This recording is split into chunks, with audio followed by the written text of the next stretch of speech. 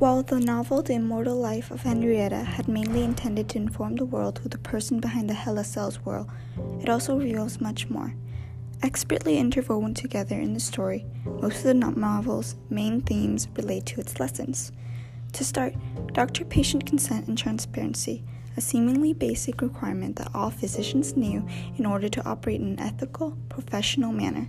Yet from the beginning of the novel, it is clearly shown that most doctors who dealt with Henrietta neglected to tell her and her family her health status and even the harvesting of her cells, as thus in Chapter 12, page 89. Doctors claimed that they wanted to run tests in Henrietta's autopsy, and simply that.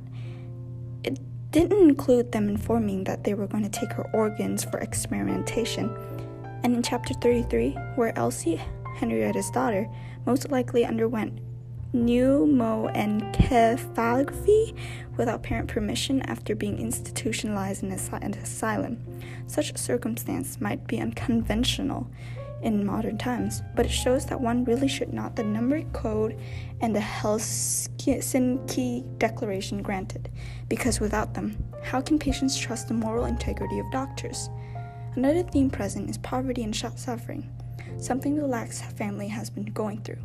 Despite being the direct descendants and relatives to the person who provided the most regulated cells used in research, both in past and present, in which a vial cells goes for $167, according to Christoph Lingauer in Chapter 32, page 267. Yet, the irony is, the Lax family themselves has no health insurance, and a large portion of the family members had health problems.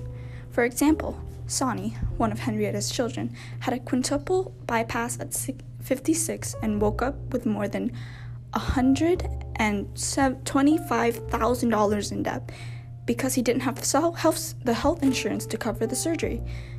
The Lax family deserves much more, and the author wrote this book partially to help them.